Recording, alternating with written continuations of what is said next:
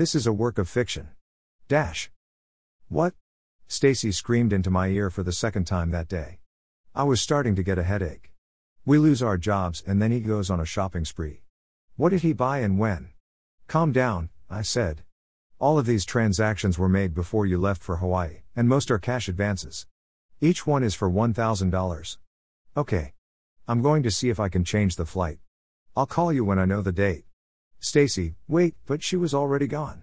As I went back inside, I wondered if one of the boys could have taken cash from the credit card, but no, they were too young to have thought of doing that.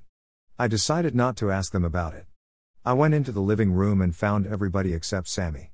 Have you seen Sammy? I think he's talking on the phone, Curly said. Where? In his room?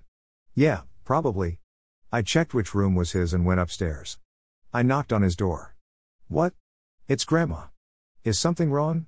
The door opened and he stood there, ashen-faced and clutching a cordless phone. Who had he been talking to? Are you okay? He shook his head. Is this about Popeye? Headshake. About your mom? Nah. About Andy? He shook his head and said, I don't want to talk about it. Oh, he must have had a fight with Kristen. He walked past me and went down the stairs. As I followed him, I hoped he wouldn't burden Freckles or even Curly with whatever they'd argued about, but would come to me. We were all quiet on the way to pick up Popeye's ashes. When we arrived, the place was very busy. An awkward young man who mumbled his name picked up an urn and then almost dropped it. This is P. Popeye, he said. Thank you, sir, Curly said, taking the urn and smiling tenderly. He was the best dog ever. The young man retreated and Curly said, Can we take him to camp? Oh, yes, that's a great idea. Let's go back to the van for a few minutes. I'd better call before the office closes and check if we can stay longer. I didn't tell them their mom was trying to change the flight. If she and Chuck came home early, the kids didn't have to go home right away. 10 minutes later, I sighed and put my phone away. Sorry, they're all booked up next week. We can stay until Monday morning, but then we have to go to your house or mine. I turned around in my seat and looked at them. The boys were listening, but Lydia was looking at something. I followed her gaze and saw a man carrying a cardboard box and a woman holding what I thought was a puppy. I think those people are probably taking their pets to the kennel while they're away. This reminds me, your mom asked me if we would go and get a dog. She said coming home to a house without a dog would make her very sad. I looked at Curly, wondering if he was going to be upset, but he nodded. Would you like to wait until we come back from camp? I don't know. Can we take a new dog to camp? If we're careful, yes. The people walked toward the building, but went around the corner to our left. Where were they going?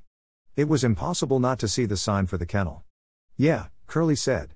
I'll check on my phone to find a place where we can adopt a dog. I searched for animal shelters nearby, and was surprised to see the address for the kennel, but with a different unit number.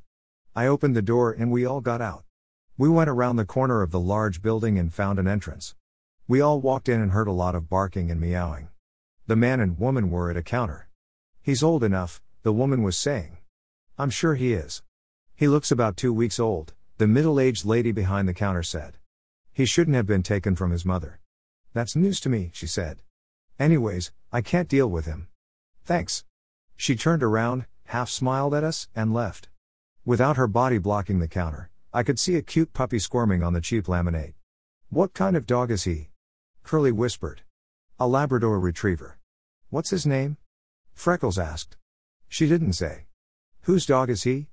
Curly said. We'll call around and see if any of our foster families can take him.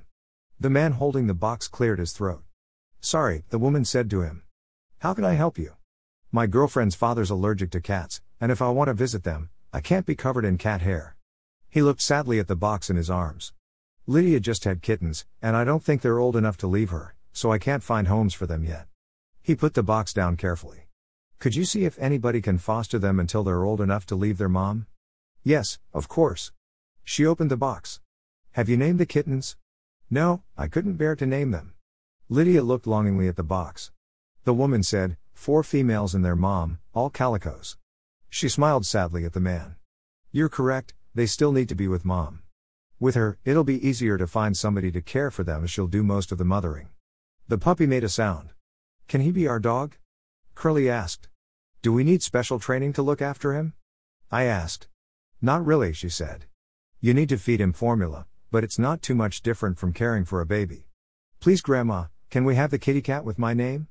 No, Semi said. Mom doesn't like cats. She's never had one, I said. I had them growing up, but when I got married, we didn't get any pets. May I take the kitties? I have my own house if their parents don't want cats. The man smiled at me. I'm Trevor. I'd be honored if you'd look after them. I've had Lydia for 2 years, ever since she was a kitten herself. We can't have both, Semi said. Dogs eat cats, and Mom wants a dog. He grinned triumphantly at Lydia.